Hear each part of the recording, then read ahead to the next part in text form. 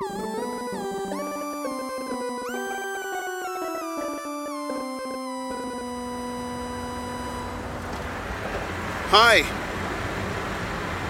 this is Trav.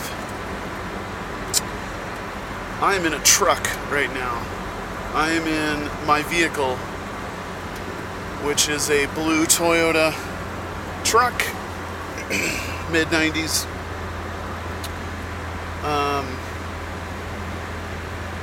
We refer to him as Roosevelt, the truck. In memory of course, Theodore Roosevelt, who helped a great deal with the establishment of national parks, which is kind of my main connection with Theodore Roosevelt, among other things. Adventurer, lover of the arts, Theodore Roosevelt. Teddy, the big TR, as some people like to call him. You're listening to When I Am Not Sleeping, the podcast by Travis Yost. I'm talking to you from my truck because I drive a lot. I'm on the road a lot for my job, which is a musician. And so I spend a lot of time in a car driving to other towns to spray my musical talent all over people.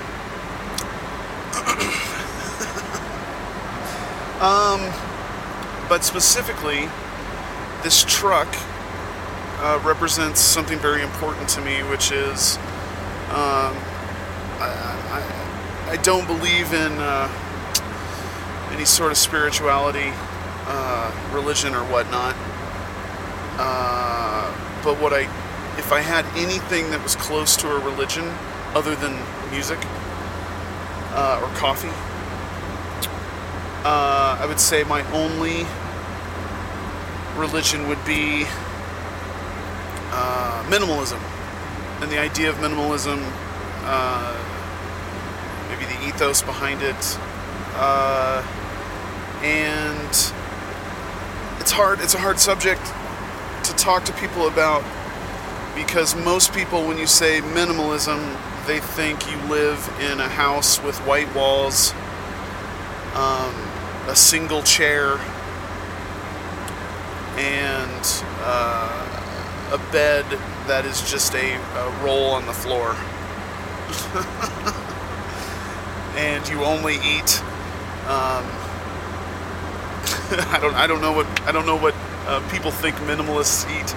Like you eat food cubes, which we'll get into it. I do participate in a minimalist style of eating as well, but that's the one where I'm not as committed, and I probably actually need to be more committed to.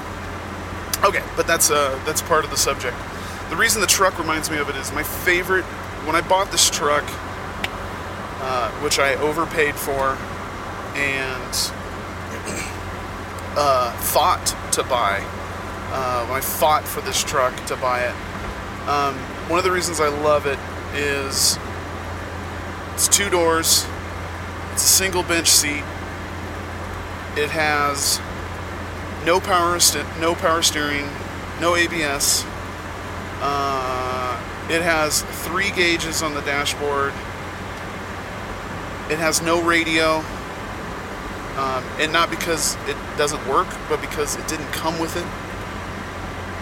The 3 gauges are temperature, speedometer, and gas, and there's only an odometer. There's no tripometer. There's one dial for dimming the inside lights. There is basic heat and 1 lighter, and that is it. 5-speed automatic. When you open up the hood, there is nothing in there but what needs to be in there. There's an engine, there's electrical, and there's cooling. I think that's it. Oh, and brakes. And so that, like, for me, it's when I look, you know when your car breaks down and you open up the hood because you're, I don't know, looking for an on and off switch that accidentally got turned off. And you open up the hood of a car. For most people, the inside of a car is foreign, and it doesn't look like anything we know. And you can't just look in there and say, oh, well, there's the problem. This car is about as close to that as you can get. Looking inside and being able to tell possibly what's wrong. That's also why I love Volkswagen vans. Same idea. Simple. There's definitely no frills. There's nothing to the vehicle other than what you need for it to function. Comfort is not a big thing for me, specifically in a vehicle such as this truck. The seat doesn't hurt my back, and my legs aren't cramped. So as far as I'm concerned, this is pretty comfortable. It has heat that works. And the windows roll down for when it's too hot. Which, yes, I am the guy who needs to have the windows open pretty much from April to October. The windows are open. A big guy, sweaty guy, big old sweaty guy. So, this truck being the best example of what I consider for minimalism. Because you could say as a minimalist, well, you don't even need a car. Minimalists shouldn't even need a car. Well, that's snarky, sarcastic, and it's bullshit. Okay? Some of us need a car. Granted, I wouldn't own a car, or at least drive very often, if it wasn't for this job. I would probably drive much, much, much less. I'd probably only drive to travel. I wouldn't drive in town. I gotta have a car. Excited about a car. What car am I gonna have? I'm gonna have the car that requires the least amount of maintenance, I can get the most out of as far as mileage, and as far as gas mileage as well. And this is gonna make some of you cringe so hard, but if I keep to 63 miles an hour, I get 30 miles to the gallon. Also, I can go a second longer before an oil change. Also, I only go to the mechanic once a year, other than oil changes. I only have a problem about once a year. And I will always argue that it's because I put my car through just a little less effort than other people put their cars in. I know you can argue that, and that it doesn't matter how fast you go, and blah, blah, blah. And some people, the majority, I think, just need to go as fast as possible. If I wasn't worried about spending money on gas, also the environment, also going to the mechanic all the time, oh shit, I'd probably drive a lot faster.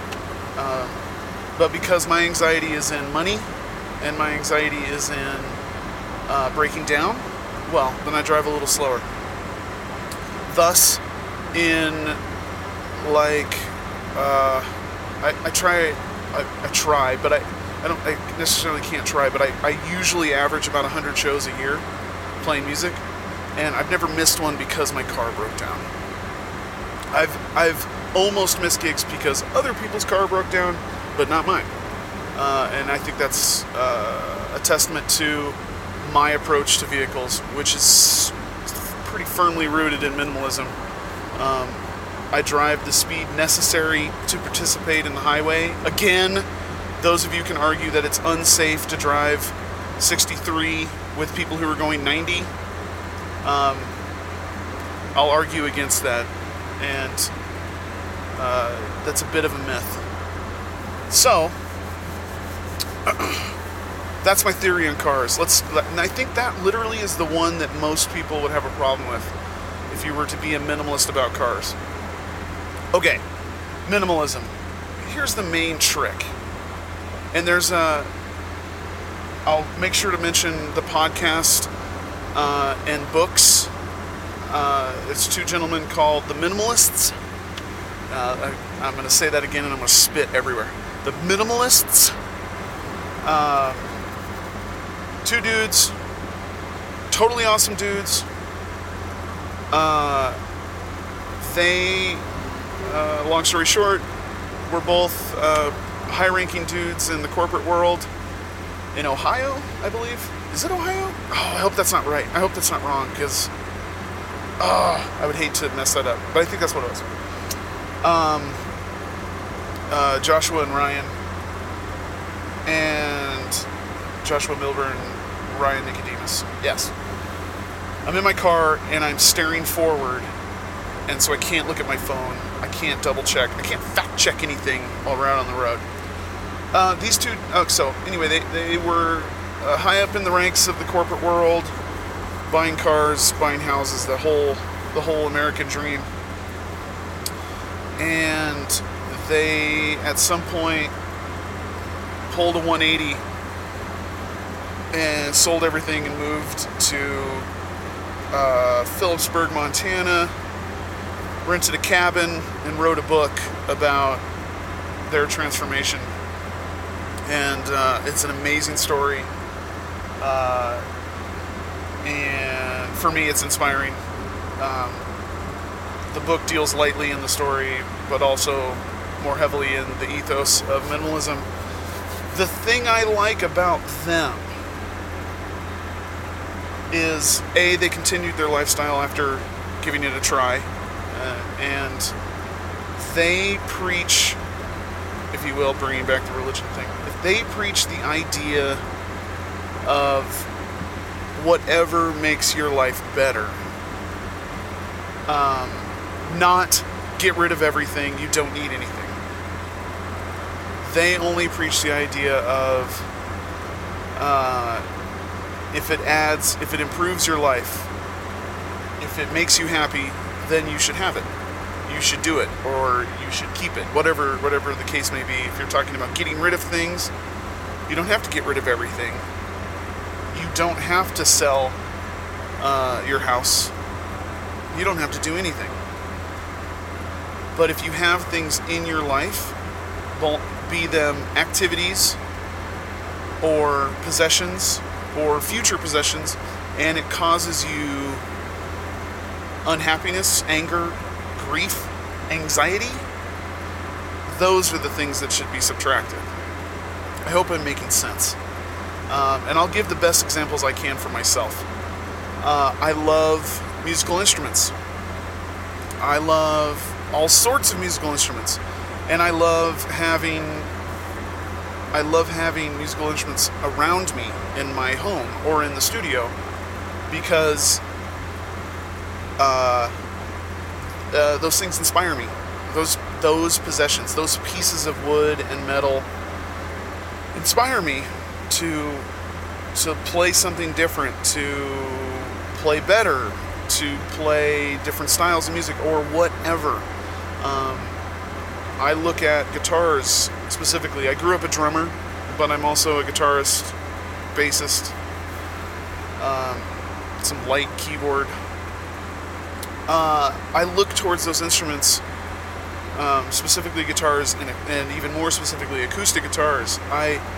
When I write music, when I write songs, that is, I compose. What a dumb word. Even though that's what it is. When I write a song with words, 99% of the time it's on an acoustic guitar. And picking up those instruments, each one of those instruments has a thing to it. It has a magic. I don't know. And I know at the top of this I stated that I don't believe in anything spiritual. I don't. But I do. It's hard for me to not pick up a guitar that I've been playing for years, or a guitar that somebody else played for years, and not have a moment of, this guitar has life to it. And I think primarily it comes from sound. When you pluck a string on an instrument, you feel something, as with all music. you feel something, and that causes you, or it causes me. It may cause somebody to dance, it may cause somebody to relax, it may cause somebody, whatever. It causes me, as a writer, to write from a certain place. And I always joke that I have a, this will get nerdy, I have a Gibson LG2 reissue, referred to as the American Eagle. I don't refer to it as that was the brand nickname. The American Eagle, that causes me to write story songs, stories about people, fictional things, where I take you through an event or a life of a person. That naturally happens with that guitar, and maybe that's in my mind. Whatever. I'm fine that it's in my mind. And then I have another guitar that causes me to write kind of esoteric, non sequitur songs. And I love that. I love guitars. I love drums. Same with drums. I can set up a drum set and play completely different than I would if I set up another drum set that's different, and it causes me to play completely different. For some of you, this is a foreign concept. That's fine. I could relate it to anything in your life. You like to cook? Cooking between different ovens and range tops is different and causes you to have to be different. Same idea. I love guitars, so I've amassed a collection of guitars. And December of last year, December 2015, I realized that when I would walk by an instrument hanging on the wall and see it, I'd think, man, I'm glad I own that. I searched for that guitar for years, and I found it, and I bought it. I'm glad that I have it. And then I would walk past it the next day, and I would say, oh, I still have that. And I'd walk past it a month later, and I'd say, man, I haven't played that guitar in a month. And then I'd walk past it 2 months after getting it and say, man, I never played that guitar, and it eats at me. It just ate at me to where once I sold that guitar, all of a sudden I didn't worry about that guitar anymore. And chances are I wasn't playing it because I didn't want to play it. Maybe I didn't like playing it, or maybe I loved playing it and maybe it didn't do anything for me. I don't know. And that's the only reason I'm explaining so deeply about guitars, is just as an example. So, I purged hard in December and January. I purged I think it was 3 electric bass guitars, 4 or 5 acoustic guitars, and 4 or 5 electric guitars, and got it down to my room, my studio, the room where all the gear was, where every instrument in there was either I had to own it because it was part of a gig, like it's part of a project that I play in, that I go use to do my job, or it was an instrument that when I pick it up once a week, I'm inspired by it, or it's useful in the studio. And I just hacked all of that down to where I didn't have much left. And then I felt pretty amazing, because in the process of purging, I didn't give the stuff away, I sold it. In the process of purging, I was able to purchase a couple really useful items. And I know that isn't, every minimalist can laugh. Every person who's snarky or sarcastic about minimalism has a comment to me when I say that I sold guitars to buy guitars. Well, I did, and it was totally worth it. It was one of those things where then suddenly I had gotten rid of, I think 15 instruments. Yeah, I think it was, or more. Yeah, it was 15. 15 instruments that all of a sudden turned into 15 instruments that I wasn't playing, turned into 2 instruments that I pick up on a daily basis if I'm around them. So, I mean, that makes sense. That, to me, is part of the minimalist approach. If I'm not using it, and it's not like I also buy and sell gear as a job where I can find a piece of gear for cheap.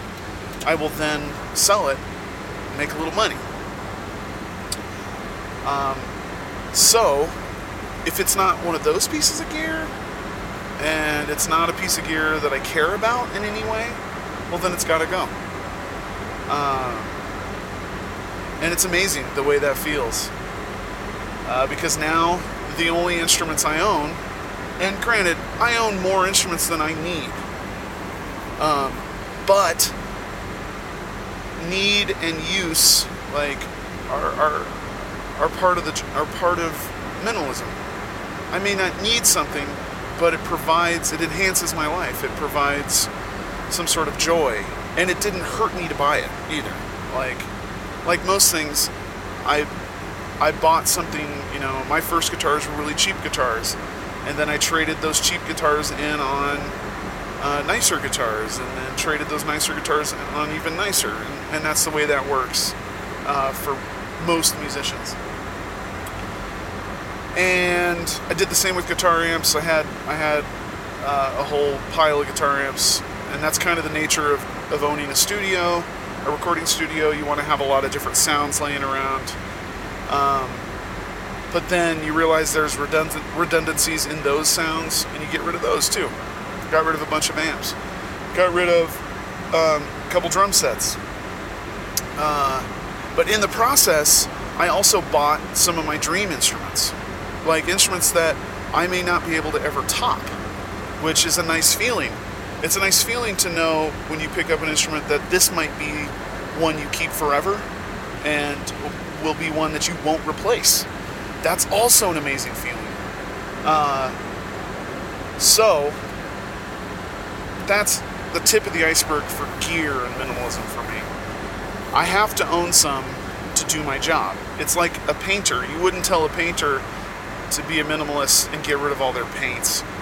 You wouldn't tell a musician to get rid of all their instruments. But reducing the amount of instruments I had greatly improved me. Improved my mindset at home, improved how I act about buying and selling. I definitely have to have a better reason to buy something now.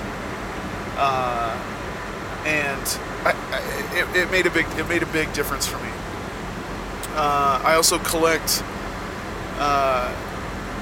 guitar pedals. For those of you, the uninitiated, there's little boxes with knobs on them, and you plug your guitar into them, and then they make weird sounds, or not weird, make amazing sounds, or make normal sounds, or whatever. I also had a huge collection of those, and purged that by half for the same feeling of, oh, I got rid of that, now I don't have to try to use it, and now I feel like somebody else is using it maybe. There's a little bit of that too. I do love the idea of an instrument being used, and if I'm not using it, well, then somebody else should. The minimalists, those dudes, I'm gonna preach, and somebody might say I'm ripping off by talking about them on my podcast, but I'm not. Go look up their podcast. It is so amazing. Dope as fuck, as the kids would say. Wait, I just said it. The minimalists, they have a couple ideas. I think one of them's the 90-90 rule. If you haven't used it in 90 days and you're not going to use it in the next 90 days, it's got to go. I've applied that to musical gear. It's not totally fair because there's pieces of gear that I might use 2 years from now, and I'm glad I have sitting there. And I've rooted out those. I have kept those, and it's few, and they're very small usually. They're usually noisemakers, keyboards, synth type things. But for the rest of it, for the rest of my life, 90-90 became the rule. For clothes, yes, winter clothes. Obviously, again, I know most people look at minimalism and they take it as, well, I have to get rid of everything I own. Well, what about my winter clothes? Well, obviously, you're not going to throw away your winter clothes. Keep your winter clothes. But maybe you have too many winter clothes. What about my fishing gear? Do you love fishing? Is it the greatest thing you do in your life? Is it your hobby that you love to death? Okay. Do you need more than one fishing pole? Obviously, there's different styles of fishing. Got it. Do you need more than 5 fishing rods for one type of fishing? Probably not. And that might be somewhere where you can enrich your life.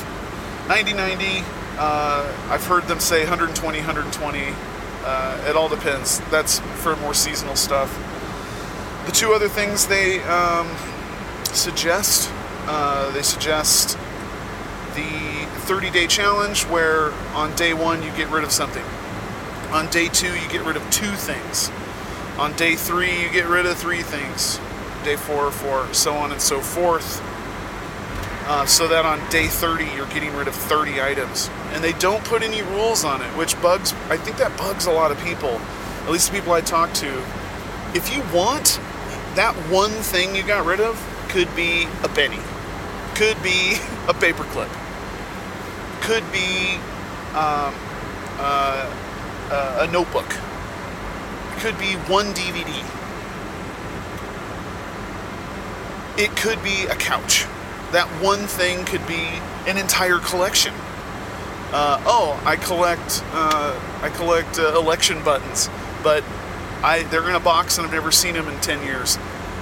I'm going to get rid of that box. That could count as one thing. Also, that box could count as however many buttons are inside of it. You make the rules. You establish the flow. You establish the effort you want to put into the purge. I like that. And my deal was I ended up doing a 60-day challenge where literally on the 60th day I got rid of 60 things. Yes, I started off big, and then by the end I was, just to keep up with the challenge, I was counting a little closer. I was getting rid of things a little more exact, as opposed to thinking, oh well, this is a box of this counts as 10, when it might have counted as 15. The 60-day challenge, by the end, was the easiest. At the beginning, it was the hardest because I didn't want to. It's scary to get rid of some things. Obviously, I can't remember an exact example, and that might be the biggest point to how awesome the purge was. I can't really tell you everything I got rid of, and a year later, almost, 9 months, 10 months later, I'll say that because I don't remember most of the stuff I got rid of, well, then it really didn't matter. I haven't found something that I regret getting rid of yet, or like something that I can't reacquire. Like my mother, when I said I was doing this, immediately said, "You're not getting rid of all your memory box from when you were a kid." I'm like, well, no. Why would I do that? I can't replace that stuff. And it's a small box. It's a small Tupperware, Rubbermaid, whatever, and it stores nice. And I dig in it once a year to find an arts and crafts project or a report card or whatever. And of course I wouldn't get rid of that. I can't replace that, and I would miss those items. Did I get rid of a lot of collections? I like to collect things. I like the hunt for things. I got rid of every piece of antique camera gear. I got rid of then, not only that, but I got rid of every piece of film camera gear. I've been a professional photographer / amateur photographer over the years. And I've done a lot of things. I've taken senior portraits. I've sold landscape shots, kind of all around. The same way I treat music. I'm kind of okay at a bunch of stuff. I'm not really good at one style. And getting rid of all the film gear was all just nostalgia. I didn't use any of the antique gear. It was just nice to look at, fun to pull apart and look at, but never used it. And the film gear, I haven't developed a roll of film in a decade, so maybe 8 years. So it's just not financially feasible for a guy like me, a guy who has no extra money. So getting rid of the film gear, because I wasn't using it, made me feel guilty. There are people out there that will use it. And I ended up I sold a bunch of it on Craigslist, sold a bunch of it on eBay, and took the rest of it down to the Dark Room, which is a camera shop here in Missoula, and traded the rest in on one piece of lovely camera gear that I needed. And now I have, instead of having shelves of antique camera gear and film gear, I now own a small, lightweight, amazing tripod that I use almost daily. So, life improvement, achievement unlocked. I leveled up on that one. So, what else is there that happened to us? Oh, we both, the lady of the house and I, Bridget, we both dove into our kitchen and got rid of literally half the stuff in our kitchen. Utensils, plates we don't use, appliances we don't use. The ice cream maker had to go. We don't make ice cream at home, and hadn't in years, in at least 3 years. Okay, well, we're not going to. And also, on that note, it wasn't a very nice one. It wasn't that great. It didn't really work that well. So someday, we decide, let's make ice cream at home. We will consider that and make a possible investment in a decent one that lasts forever and works well. And we'll see what happens when we get there. We got rid of everything we don't use. And I'll tell you, about midway through this year, after the purge, we moved 5 blocks. And it was a better moving experience because of having gotten rid of so much. We also purged during the move, which I also recommend. It's okay to make emotional decisions about, cheap furniture and stacks of books. It's not like we didn't throw anything away, minus this area rug. Nobody wants this, and I don't want it anymore. We don't need it. Let's just throw it away. Books. Gave a bunch of books away. Gifted a bunch of books. Some books that I thought I'd never get rid of, I got rid of finally. Drawers of just stuff. Clothes. The 90-90 day rule is good seasonally for clothes. I got rid of a ton of clothes. Okay, so the other thing that the minimalists like to preach, I'm going to try to close out on this. The other thing they preach is, but the other idea they have is called a packing party. Now, if you're about to move, just do it when you move. But if you're not about to move, if you want to commit, the idea is you pack everything in your house as if you're leaving. And you pack, and I mean everything. Wrap up your couch, wrap up the microwave, do all that to the point where now, once it's packed, you have to unpack to use things. And then you'll truly find the things you need on a day-to-day basis. And take your time.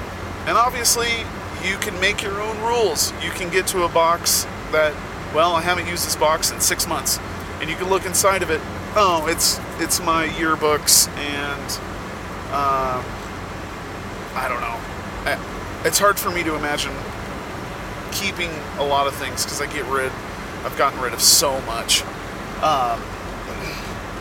And I have hobbies. So I have gear. I have stuff. Like, as a minimalist, you may look at my house and say, it's not really a minimalist house.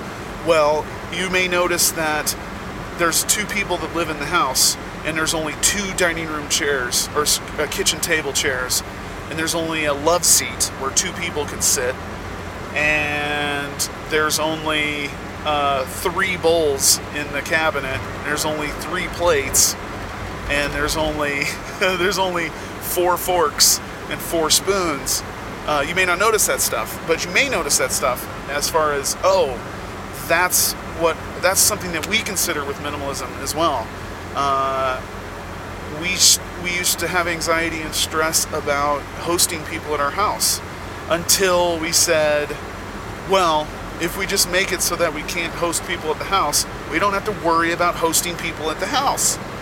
So if you only have 2 of everything, or enough things for 2 people to survive, it becomes easy to say, well, we would host it at our house, it's just not feasible. It's not going to be comfortable for people. And that has become so amazing. One thing in particular we did in our house, as far as being me being a minimalist and forcing Bridget to be a minimalist, is instead of having a TV in the bedroom, a TV in the quote-unquote living room, a TV in her office, instead of having TVs, we have one TV that is built into a rolling cart that has the DVD player, Apple TV, and a little set of speakers built into it. And so all you have to do is plug it into the wall anywhere in the house. It can be in front of the couch, it can be in her office, it can be in the bedroom, it can be anywhere. And that's our TV. Also, when we don't watch TV, we can hide it. It goes and sits in the kitchen in the corner, where there's a little pocket for it, there's a little hole for it, and we don't have to worry about a TV. And also, if the TV's not ready to just hit the power button on, you tend to watch less TV, which is a big thing for me. I will always advise watching less, not because I think you should watch less, like you shouldn't watch TV. I love TV. I love movies. I love Netflix. I love HBO Now. I love Hulu. But the idea being, if you can just turn the TV on, you might just watch things just to watch things, as opposed to, I have to roll the TV in here and plug it in. I'm probably only going to do that because I have something specific that I want to watch. You're only improving your TV time if you add a little. I love the idea of adding a little road bump, where on the other side of it, my minimalism is based on convenience. I love drinking Soylent, which is a meal replacement. Yes, for those of you who don't know what it is, a company named an all-in-one food meal replacement, Soylent, and after Soylent Green, because they didn't know about the movie. I think that's actually the story. But I love things like that because it just takes minutes for me to drink this, and then I'm back to what I was doing. It takes minutes. It takes a minute to prepare if you need to prepare it. And it doesn't make me feel gross. It actually makes me feel better. I love the convenience of that. But I also love the roadblock, the little tiny roadblock that is having the TV on the cart. It's not ready to go. So if you want to watch something, you have to physically move it and watch something. And I think that improves our life, my life, our life. I won't speak for how it improves Bridget's life. Although, it means that she can have a TV in her office when there's not enough room to have one in there all the time. She can have it in there and watch a little something while working. And that improves her existence. Where It's not, she's not watching something on her computer where she's trying to work. It's over in the corner in the background, which, hey, to each his own. I think that's fine, and that's great. So the TV, what else do we need to talk about? Minimalism. Go check out The Minimalists. So great. Joshua Fields Milburn and, I hope I'm saying that right. I didn't double check. And Ryan Nicodemus. And truth be told, I see those guys around town here in Missoula, and they definitely don't mean it to be minimalism. They are not trying to make minimalism a cult or a religion. They're just making suggestions and helping people through the process. But they are as close to